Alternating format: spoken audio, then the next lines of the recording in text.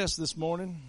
Jesus said this, that many people would love to see what you're going to see and hear what you're going to hear.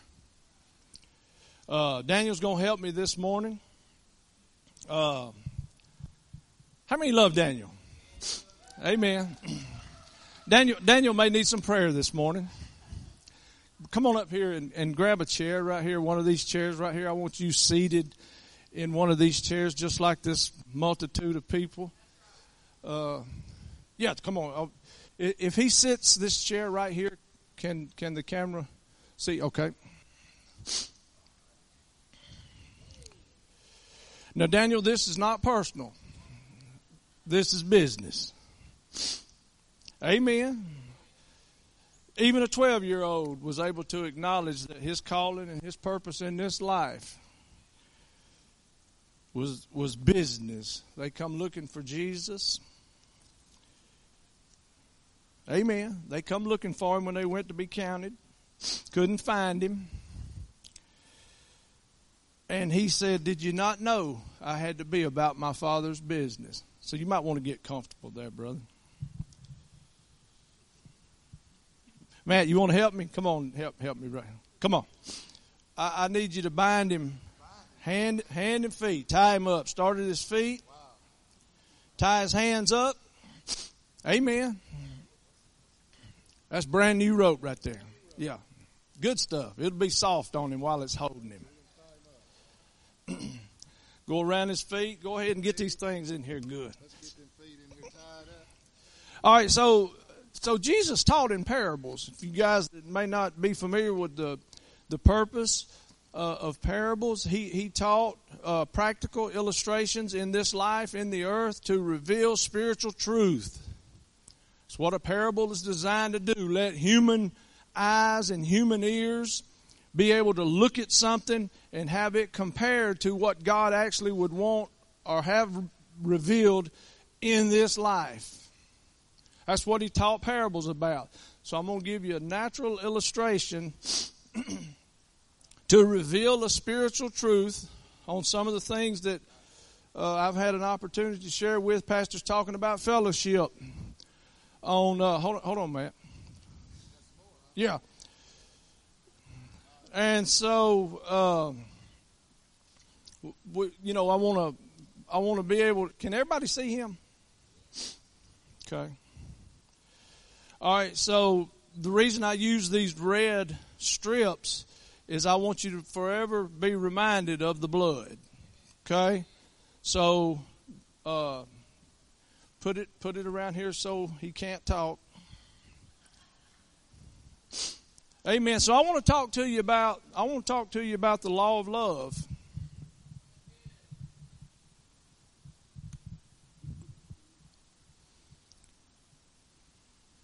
And the reality of fellowship. Okay? And so the title of this message today is the law of love is the law of life. All right, get him where he can't see. Now, just a few minutes ago, you were saying that you lift up your hands and you praise. Huh? Okay. All right, go ahead and get him where he can't see. Now, we know Daniel's got gifts and talents in him. And we know Daniel,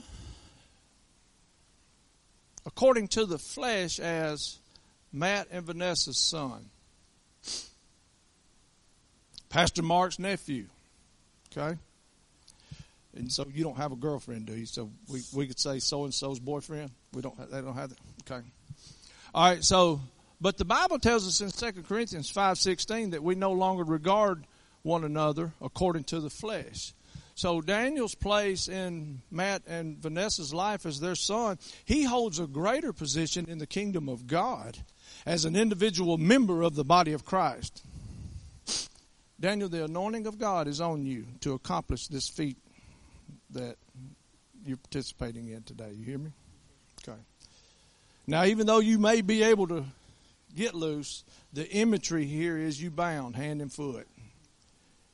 Your testimony's been taken from you because your mouth's been tied shut. The eyes represent he can see no way out. We're talking about the law of love, okay? And we're talking about the fellowship and the reality of it. So I'm going to read something to you here. Now, the scripture I'm going to use for tonight is Romans chapter 8, verses 1 through 6, and then also John chapter 13, verse 34 and 35. Daddy, you were showing compassion. You were showing compassion when you want to be like the Apostle Paul when he went looking to persecute Christians, bind that man hand and foot so he can't move. Pull this up tight here. Okay. So Romans 8, verse 1. There's therefore now no condemnation for those who are in Christ Jesus, who walk not according to the flesh, but according to the Spirit. For the Spirit's law of life in Christ Jesus has made you free from the law of sin and death. So I want to talk about the Spirit's law of life. Now, if there's a law that can make you free from the law of sin and death, would you not be interested in knowing what that law was? All right, so I'm here to reveal it to you today. It is the law of love. Okay? That's the reason we look in John 13:34. Jesus said, "A new commandment that I give you." Does everybody know what John 13:34 says? Are we able to put them up here? John 13:34. Y'all just bear with me. Once we get rolling here.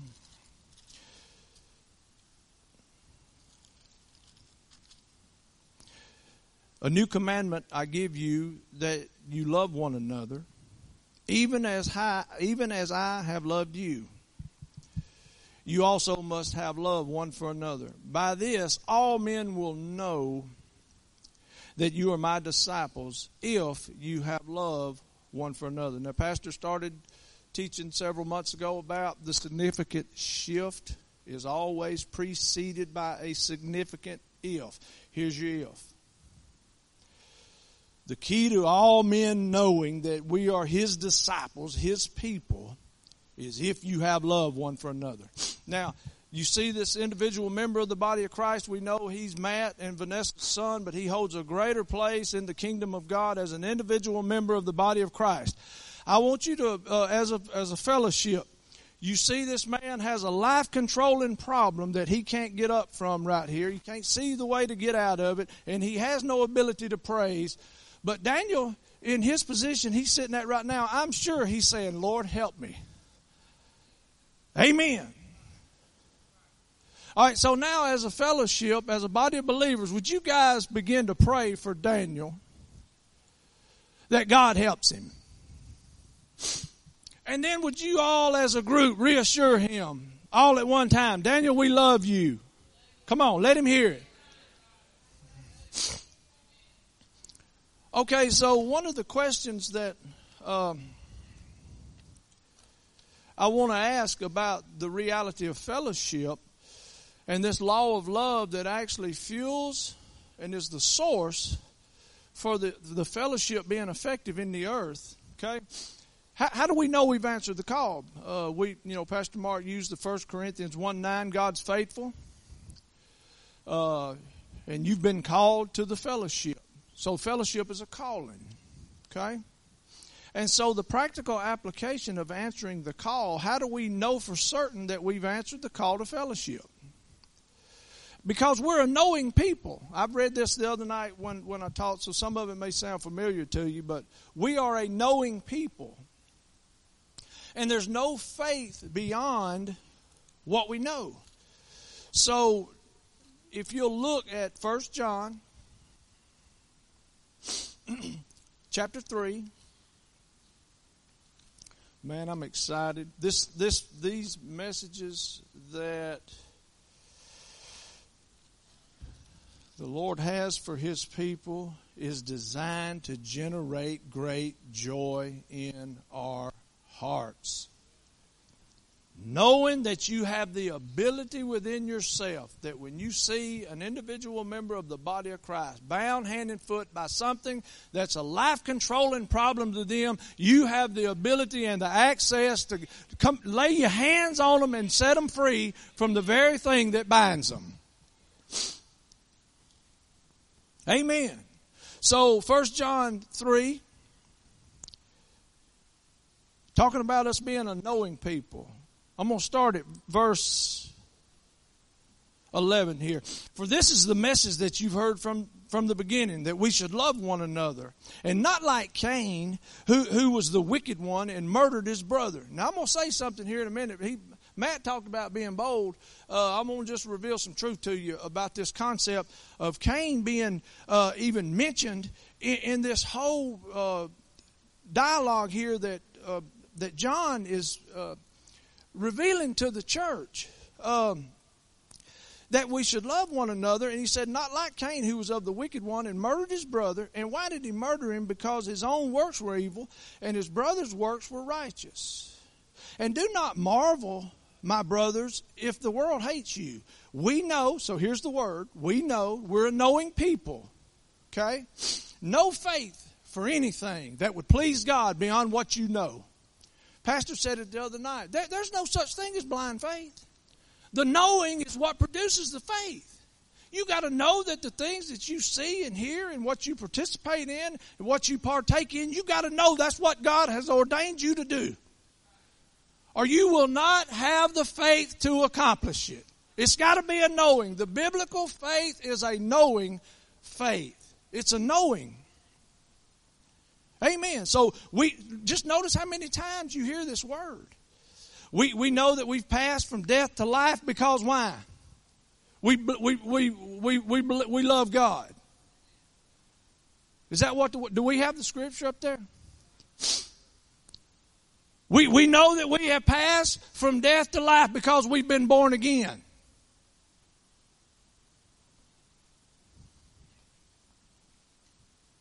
Whoever does not love his brother, what?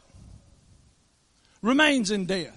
Now, this is not necessarily talking about the second death. When you get born again, you enter into the kingdom of God. But what measure of death is this talking about in this life? See, death has different measures to it. You take a divorce. Two people get a divorce. Something died right then. God told Adam and Eve, the day you eat of the tree, you die. Well, they didn't die right then. So there has to be something that when death is mentioned in Scripture, that where there's just not necessarily talking about immediate death or the second death, then there has to be some degree or measure of that kind of death that falls in between somewhere that we need to pay attention to. Whoever does not love his brother remains in death. Whoever hates his brother is a murderer. And you know that no murderer has eternal life remaining in him.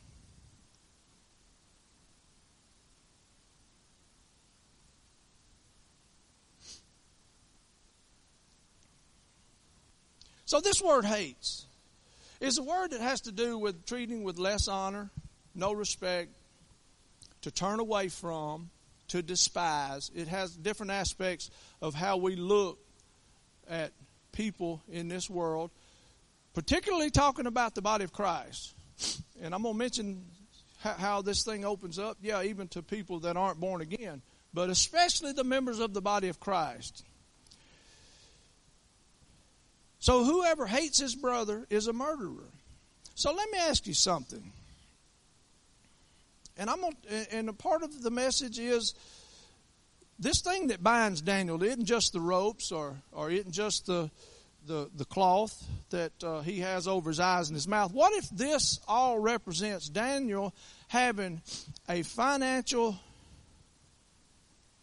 problem in his life that has bound him hand and foot?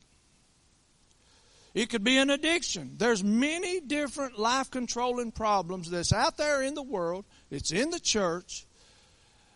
And just like Daniel sitting here, He is just believing God for some help. Help me. This man's got me in a pickle here. Amen.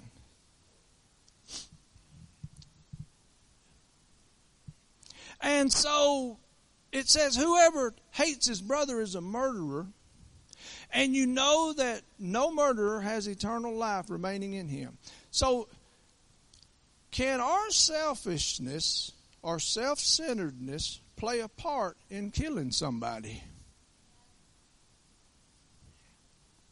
So by this we know that the love of God, He laid down His life for us, that we are to lay down our lives for the brothers.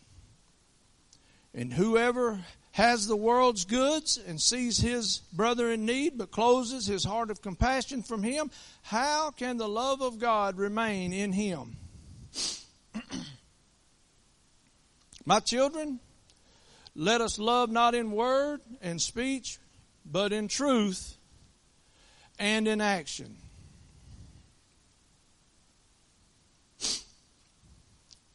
And so it has to be a reality to us before we can have faith that comes with the power to produce the results in our lives that we see in Scripture that we should be experiencing. Fellowship has the power to transform every situation that we encounter in this life. And so one of the things the Lord showed me years ago, that that in Scripture we've been identified as weapons of righteousness in Romans. We have been labeled and identified with being a weapon of righteousness for the living God in this earth. And so it brings on a war-type mentality and an imagery here that the Lord asked me, when was the last time you aimed your weapon in the direction that helped somebody else win their battle?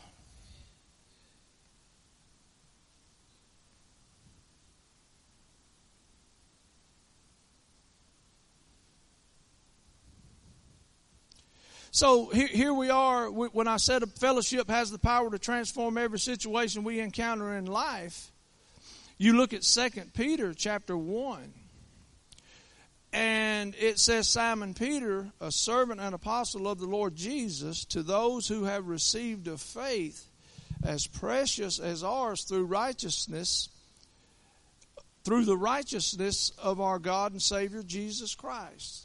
Grace and peace be multiplied to you through the knowledge of God and of Jesus our Lord. His divine power has given to us all things that pertain to life and godliness through the knowledge of Him who has called us by His own glory and excellence, and by which He has given to us exceedingly great, precious promises, that through these things you might become partakers of a divine nature and escape the corruption that is in the world through lust. So, Daniel, representing an individual member of the body of Christ, the things that he's got that's binding him, they may very well be self-inflicted.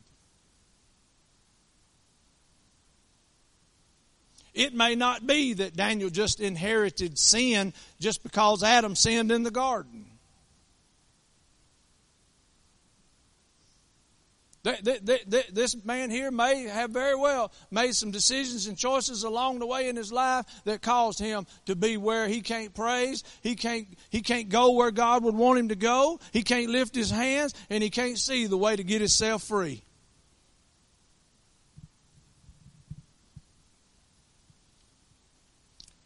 And so with this type of ability that God's given us all things pertaining to life and godliness, and this type of responsibility available to us, we should be eager and passionate about these things and make sure we don't forsake.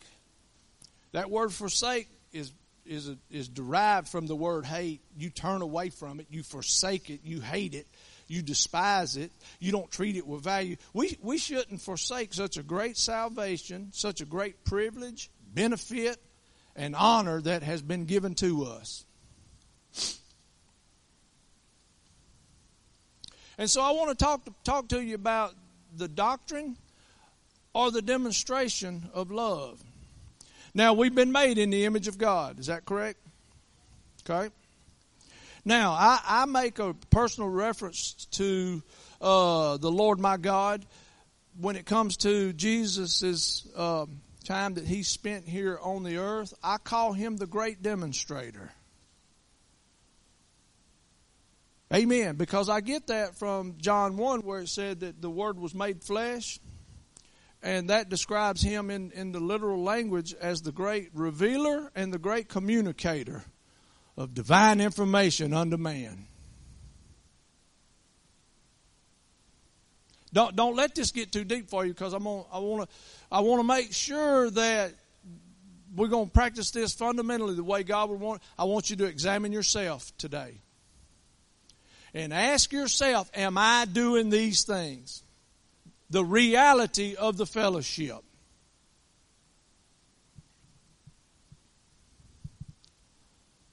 Glory to God. Help me right here, Lord. So Romans 3, verse 24 through 26. Being justified freely by His grace through the redemption that is in Christ Jesus, whom God has set forth to be a propitiation through faith in His blood, for the demonstration of His righteousness, because in His forbearance God had passed over the sins previously committed, to prove His righteousness at the present time, so that He might be just and the justifier of him who has faith in Jesus. So you notice the demonstration is directly connected to prove His righteousness. And then we'll go over to 5:8. We're talking about demonstration of love. Romans chapter 5 and verse 8.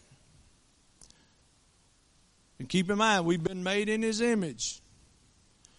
God is the great demonstrator. God demonstrates His own love toward us in this way. While we were yet sinners, Christ died for us.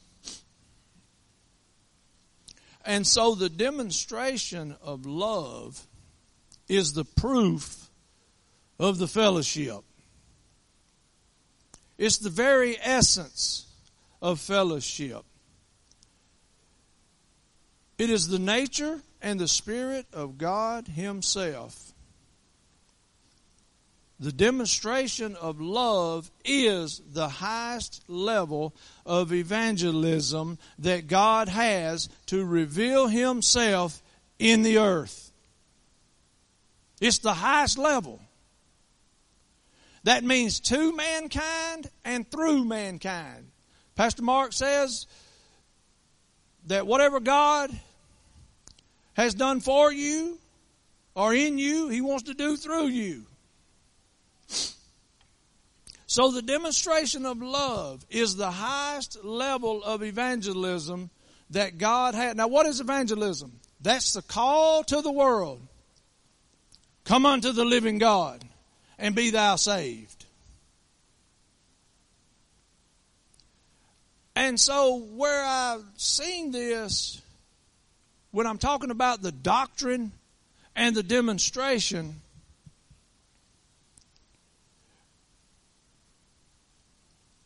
Paul preached. Everybody admit that Paul is a man of God that had powerful words. The Bible says that Paul preached and some believed and some didn't believe. The Bible even said about Jesus Himself, He preached and some people believed and some didn't believe. But notice the turn in John 13:34. He said, if you have love one for another, just as I have loved you, by this all men will know that you are my disciples. So the preaching produced some believing, but the demonstration produced to where all men believe. This is what the world's looking for. They're looking for a church that is supposed to be made in the image of God. And this greater works that we're supposed to do, that we talk about, our God is a big God. And this, so, has everybody been praying for Daniel? Everybody loved Daniel. Daniel's still bound. Does God love Daniel?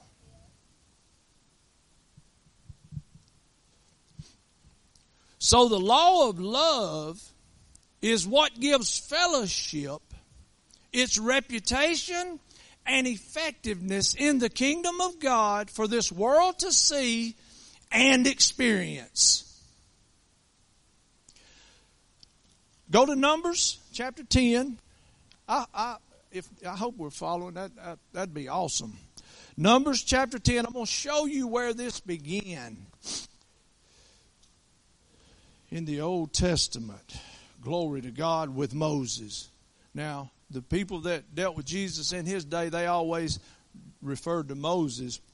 And the reason I like this word, this greater imagery, is because Jesus himself used it. They talked about Moses. They talked about Solomon. And they talked about Abraham. And Jesus said about all of them, he said, there's one greater than Moses here with you now. Amen. He said, there's one greater than Abraham here with you now. So this greater anointing that comes with the things that we're learning about, how this New Testament opens up the law of love, not only just to love your neighbor as you love yourself, but Jesus says you're to love one another just as I have loved you. That's another level of love. That's a love that only comes from the love of God that has been shed abroad in our heart by the Holy Ghost. Romans 5:5. So let's look at this type and shadow of the things that are to come in the New Testament in this example with Moses and the children of Israel. So Moses said to Hobab is the son of Jethro, the Midianite, Moses' father-in-law. We're talking about the demonstration of love. Is the highest level of evangelism in the earth, so that God's people and the people of the world can see it and experience it. So Moses said to him, we are setting out to the place of which the Lord said, I will give it to you. Moses said, come with us and we'll be good to you, because the Lord has spoken good things concerning Israel. Is that not an invitation that we all should be able to present to people that are lost and in the world that are not? This man was a Midianite. He was not a Jew. So he was not a part of God's people. No covenants, no hope, all the descriptive terms that it gives a man that was not a child of God in the New Testament. This is an open invitation. This is evangelism done in perfection. Come with us and we'll do good to you, because the Lord has spoken good things concerning Israel. Hobab said to him, he said, I will not go, but I'll depart to my own land and to my own kindred. They said, I'm all right now. Now I'm talking about, now surely you guys have experienced the invite that you may have had with somebody in your life that you encounter on a regular basis, a one-time basis, when you said, hey, you need to know Jesus. And they said, I'll be all right, I'm gonna ease this way. And this is what happens here. So Moses needs to turn up the goodness on him.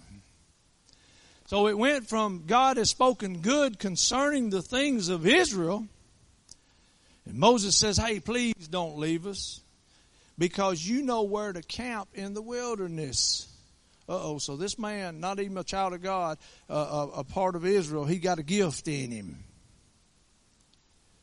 Don't leave us, because you know where to camp in the wilderness, and you may be our eyes.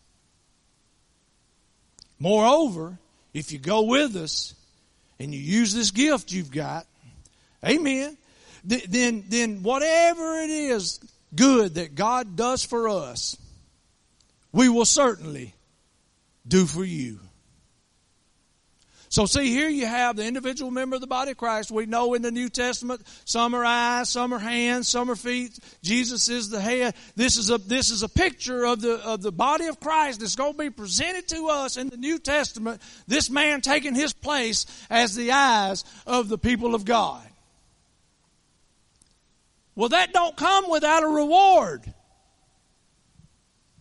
You coming in and being faithful and functioning in your position, offering your gift and your talent and your ability, that Moses said, whatever it is that God has done for us, we will certainly do for you.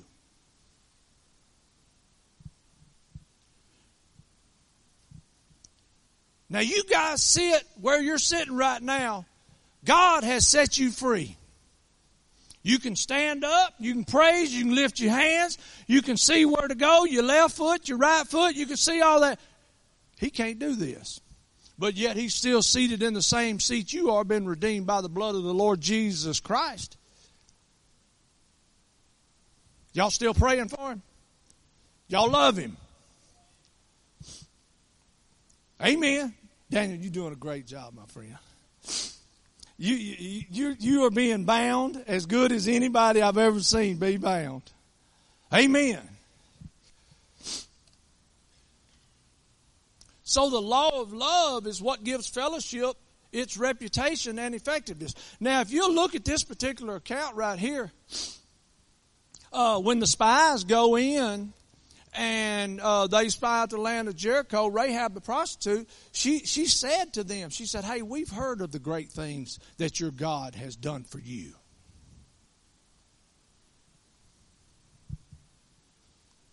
They already had a reputation. That when you join this fold, you going and here's the whole result of it. You get over here in the New Testament, the Bible says this level of life should be that not one among them have a need.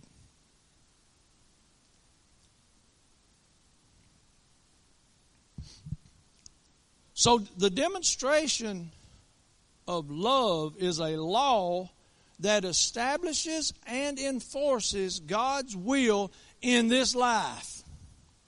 We know from Matthew 6:10, thy kingdom come, thy will be done on earth as it is in heaven. So God personalized this with me. He said, where you see that, thy kingdom come, thy will be done in my life as it is in heaven. Thy will be done. We know his will. He told us in John 13:34, a new commandment, a new law that I give you, that you have love one for another, just as I have loved you. So how many ways in your life has God demonstrated his love for you other than you being born again and entering into heaven? How many ways?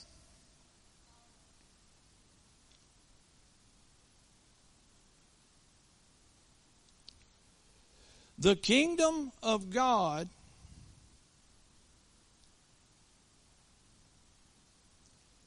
is real life in this world. Whenever you're reading your Bible from here on out and you see the kingdom of heaven or the kingdom of God, you write out next to your Bible real life. And I want you to read it that way, because this ain't some fairy tale. Thy kingdom come, thy will be done on earth as it is in heaven. The kingdom of God is the reality of fellowship. It's the oneness. And that's why gangs and your government and all these perverted ways of trying to emulate or copy this idea that we're all one. That's why it's so effective. But it's perverted in its origin, and the practical side of it is because it forces you to participate in it. You talk about socialism. God has a social standard. And it's in Acts chapter 2, it's in Acts chapter 4, it's in Acts chapter 6, chapter 11. that this fellowship, that not one among him have a need. And I know this may sound like an overwhelming thing because of the size of the group or the people or whatever. But how did the little boy think with the fishes and the loaves? Had 20,000 folks, and them disciples came to him and said, hey, the master said bring the fish and the loaves to him. He probably thought, hey, this can't do nothing to help this cause. And Jesus said, just bring what you've got. He raised it up, he blessed it, and he handed it out. And what happened? Multiplied, fed the folks, had fragments, 12 baskets left over. See, God don't want everything you've got. He just wants what you're willing to give. And let him anoint it. And let him bless it. And let him multiply it. Let the supernatural process of the kingdom of God transfer from the way it is in heaven down here in this earth. And then we'll reach a point where it said in the book of Acts that these men turned the world upside down.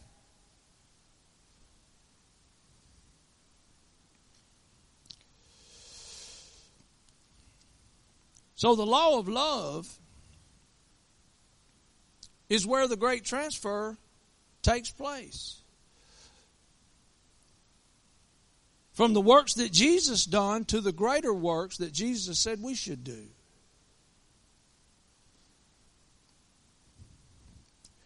And this is in our everyday lives. So love activates the gifts. And love activates the greater works. So in 1 Corinthians, let me show you this right here. Y'all help me, okay? Everybody, pastor says, picking up what I'm putting down. Now, remember the whole time we're supposed to have some joy. We're supposed to have some joy in our hearts when we consider the cost of what it's designed. When we consider the cost of being a follower, being made in the image of God of the Lord Jesus Christ. What man would build a tower and get halfway through and not finish? The Bible said they'd look at him and mock him because he did not consider the cost. My friends, the church is being mocked today. In front of the whole world. That's why the government has so much power and ability. I thought about this during the COVID. Lowe's and Home Depot. Holy Ghost spoke this to me, and it was just as real as me. You hear my voice. Lowe's and Home Depot got deemed an essential business. The church got shut down. And he said, son, Home Depot and Lowe's has proven themselves to be in the home improvement business. The church has not proved themselves to be in that business.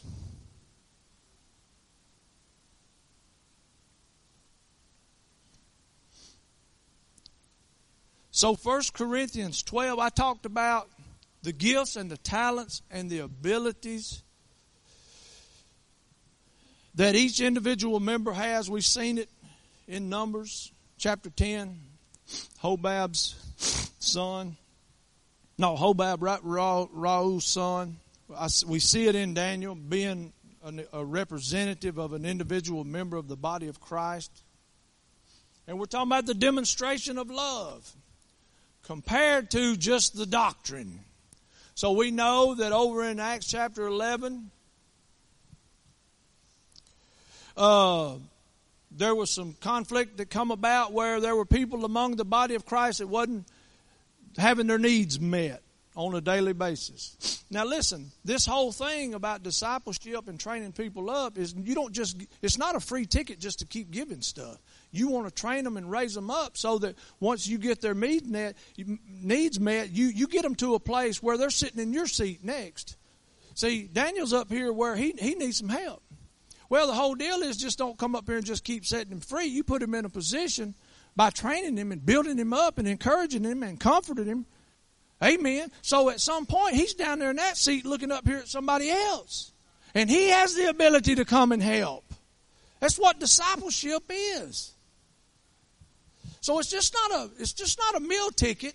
It comes with great responsibility when God uses His resources through His people to help folks that are in need. It comes with great responsibility, both on the giver and the one that's receiving the benefit from it. And so in Acts chapter 11, there were some groups that were saying they wasn't receiving what they needed. And so the men of the church, the leaders, they called in all the brethren that were out in the field evangelizing and preaching to tell them, hey, this ain't right. We gotta figure out a way to make sure that these people are being provided for on a daily basis. So they stopped the preaching ministry to get the love ministry right. Do you hear me? It's in Acts chapter 11. I think somewhere around verse 6. You read it. They shut down the preaching to get the practicing right. They shut down the doctrine to get the demonstration right. See, they knew that the preaching was dependent on the loving. You can't go ye into all the world and make disciples when you're a reproach among your own people. You totally disqualify yourself, according to the Apostle Paul, for any type of ministry that would be effective on the standard and the level that God gives us to be effective.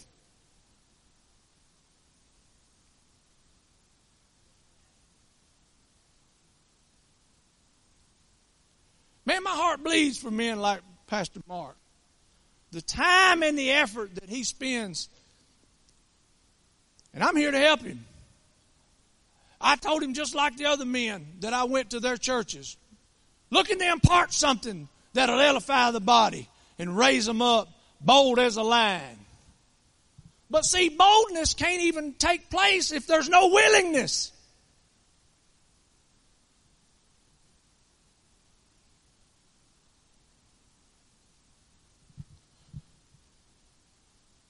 But I know this man cries day and night, wondering where are all the people? Why aren't they coming?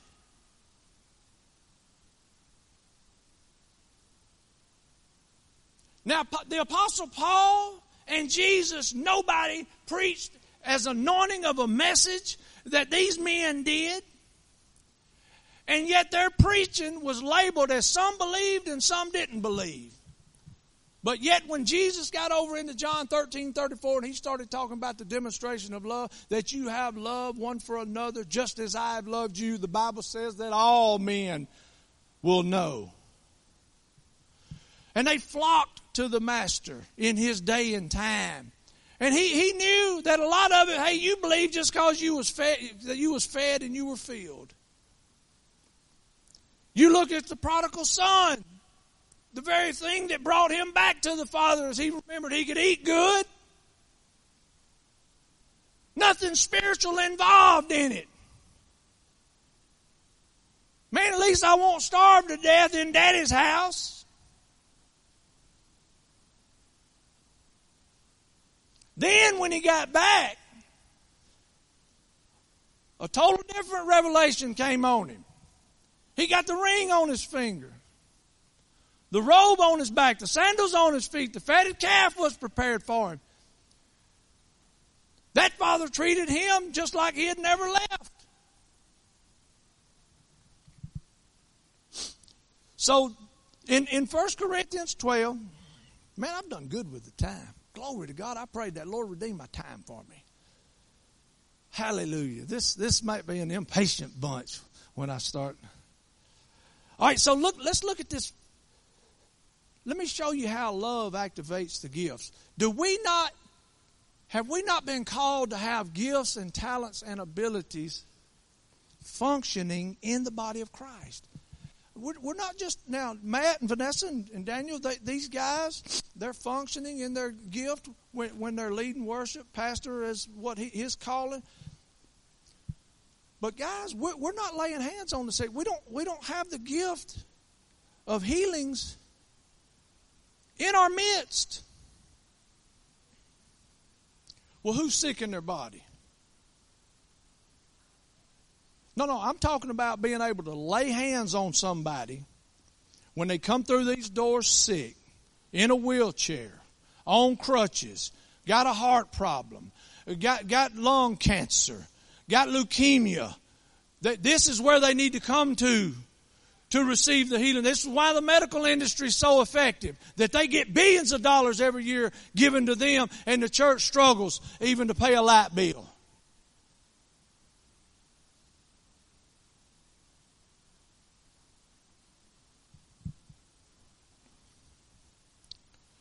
So this 1 Corinthians chapter 12 is talking about the body of Christ and the gifts. Now it gets more credit talking about the gifts, but this is more about the body. So look here in verse 12. For as the body is one and has many parts, all of the many parts of the body are one body. So also is Christ. For by one Spirit we are all baptized into one body. This word baptized is the essence of being called. You are all called into one body. And whether we're Jew or Gentile, whether we're slave or free, we all have been made to drink of one Spirit. The body is not one part but many. Daniel is an individual member of the body of Christ. And he's got a life-controlling problem. That he loves God. He's in the house of God every night, every week. Whenever the doors are open, he's here. He's been faithful since his youth. But he's bound by a life-controlling problem that is frustrating his worship, frustrating his service, frustrating his sacrifice. If the foot says, because I'm not a hand, I'm not of the body, is it therefore not of the body? If the ear says, because I'm not an eye, am I not of the body? Is it therefore not of the body? If the whole body were an eye, where would the hearing be? If the whole body were hearing, where would the sense of smell be? But now God has established the parts, every one of them, in the body as it has pleased him. Now, if you just make reference to what we read in Numbers, Moses said, hey, you can be our eyes.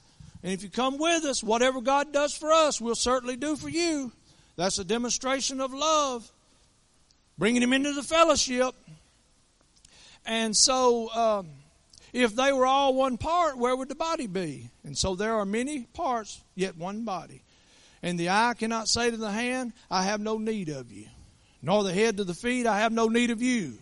No, those parts of the body which seem to be weaker are necessary. Those parts of the body that we think are less honorable, upon these we bestow more abundant honor.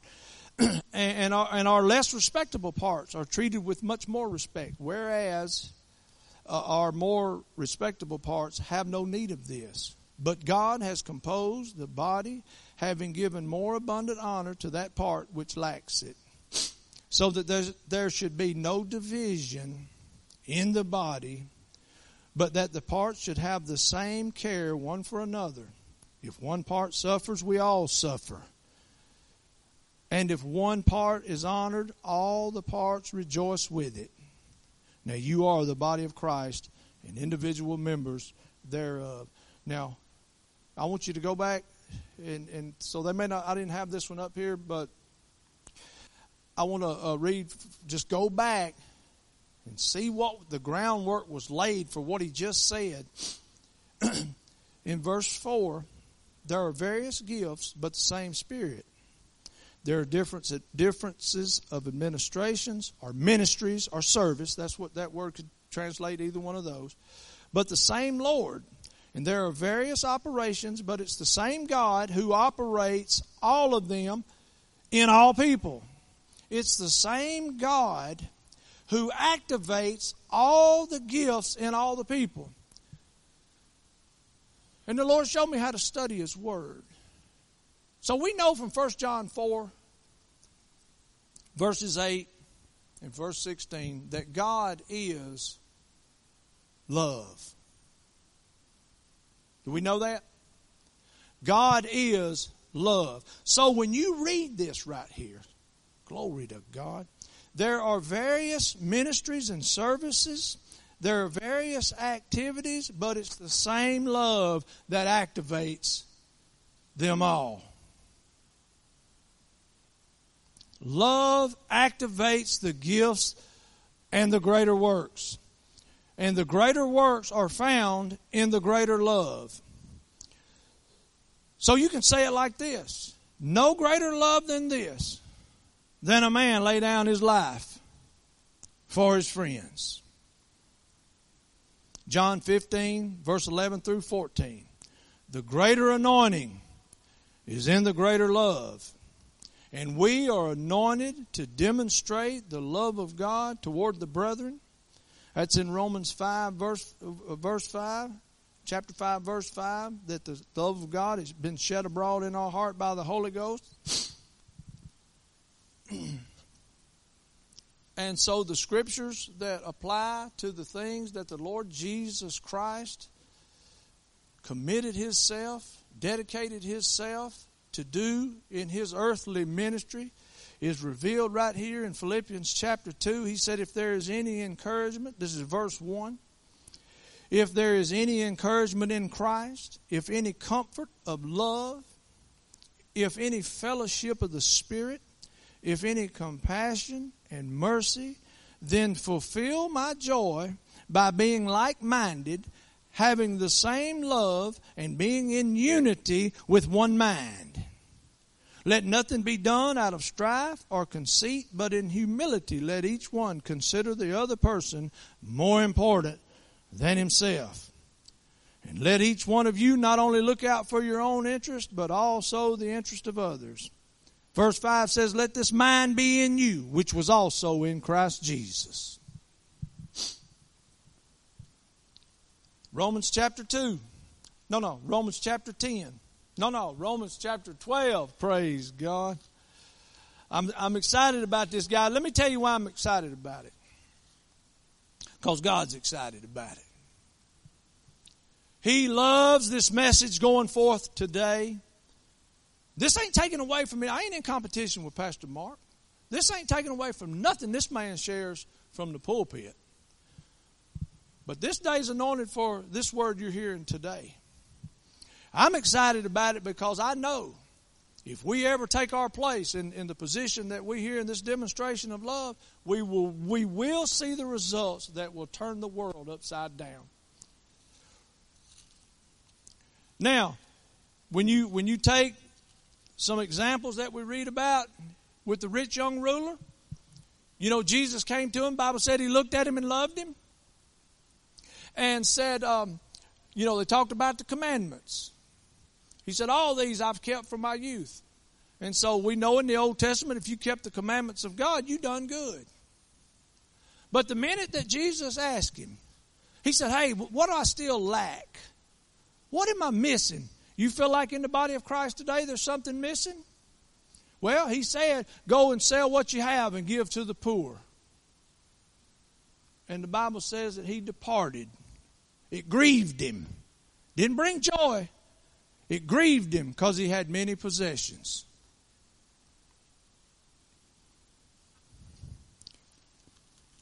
So, let's look at this 12 verse 9 in Romans. Here's another way that Jesus demonstrated His love for us when He was here in this life. Let love be without hypocrisy. Hate what is evil. Cleave to what is good.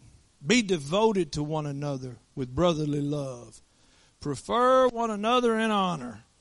And don't be lazy in diligence, but be fervent in spirit. Serve the Lord. Rejoice in hope. Be patient in suffering and in prayer. Contribute to the needs of the saints and practice hospitality. Everybody praying for Daniel? Do we love Daniel? Daniel, are you still bound, brother? Okay.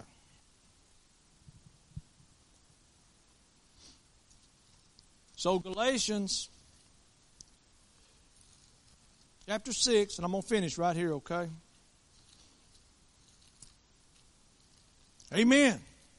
Y'all shout with me, please. Just one time. Somebody say, this is good. Okay, Galatians, that encouraged me. There was some consolation in Christ Jesus right there for me.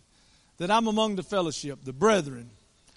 So here's this Galatians chapter 6, verses 1 and 2. Brothers, if any man be caught in a transgression, you who are spiritual should restore such a one in the spirit of meekness, watching out for yourselves lest you be tempted. And then it says, bear one another's burdens so that you fulfill the law of Christ. That's John 13:34. Now let me explain to you what happened right here in the Gospels where Paul's saying, watching out for yourself that you're not tempted. And then that instruction came to bear one another's burdens. Jesus came to the James and John and Peter in the garden where he asked them, he come and pleaded with them to pray for him. Pray for me. Then he went away, came back, they was asleep. He went back, prayed some more, came back, they was asleep. Hey, can't you pray with me 1 hour that you be not tempted? So the prayer from their side of it wasn't for his benefit. It was for their benefit. He was asking them to pray for him. He had a burden on him that he could not bear the load by himself, and he came asking these men, could they help him? They considered their sleep more important than the salvation of the world.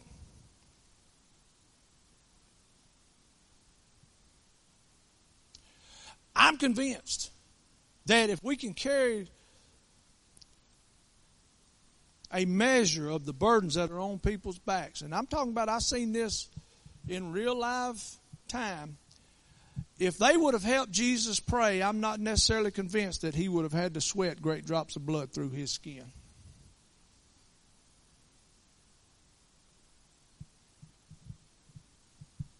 But they didn't help him. They considered their sleep more important than the salvation of the world. And guess what happened? It wasn't but moments later that they were tempted and they all scattered. So bearing one another's burdens so you fulfill the law of Christ. And you go on down here to verse 10. Therefore, as we have opportunity, let us do good to all people, especially to those who are of the household of faith.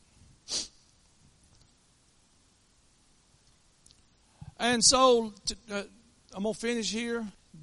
We're all we'll pray. We're going to all get up from our chairs that we're not bound to.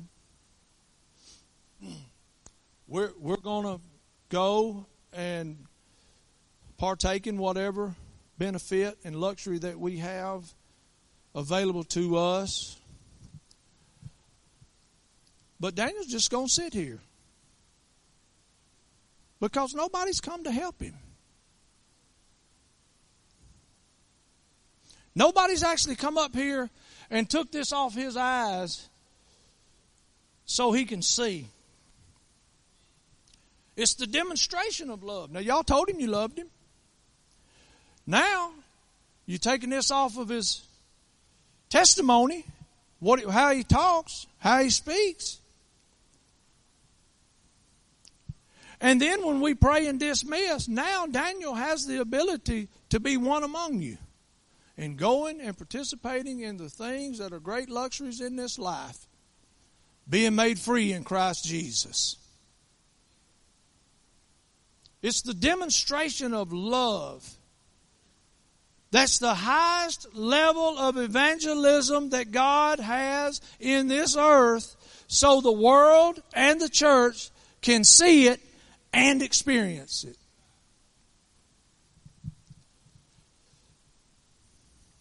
And the greater glory is in the fellowship.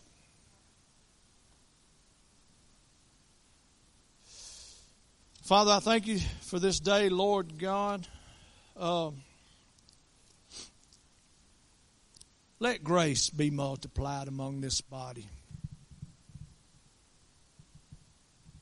Let us not only be hearers of the word, but be ye thou doers. We're not like a man who sees himself in the mirror and then walks away and forget the face that he looked at. No. We're not like that. But we're going to hear what we hear. We're going to do the works of the Lord Jesus Christ. We've been anointed with the same anointing as the Master himself. The same Spirit that raised him from the dead dwells inside of us. We're not going to lean on our own understanding. How can 2 fish and loaves feed 20,000? We're not going to lean to our own understanding. But what we are going to do, what we have available, what we're willing to give, whether it's money, whether it's gifts, whether it's talents, whether it's abilities, the anointing that's on us, we're going to offer it to the body of Christ in the fellowship. And we're not going to despise small beginnings. Amen. We're not going to despise small beginnings. But we're going to engage in the things of God. And we're going to aim our weapon. We're going to direct our weapon to affect the outcome of somebody else's battle. And we thank you for this great privilege and opportunity. In the name of the Lord Jesus Christ, we plead the blood on the body of Christ. We are his resurrected body in this life. And we're going to praise you, and we're going to give you glory, and the world's going to join us. When they see it and experience it, the love that we have one for another being demonstrated. And we thank you for it in the name of your Son, Jesus. Amen. Daniel, thank you, my friend.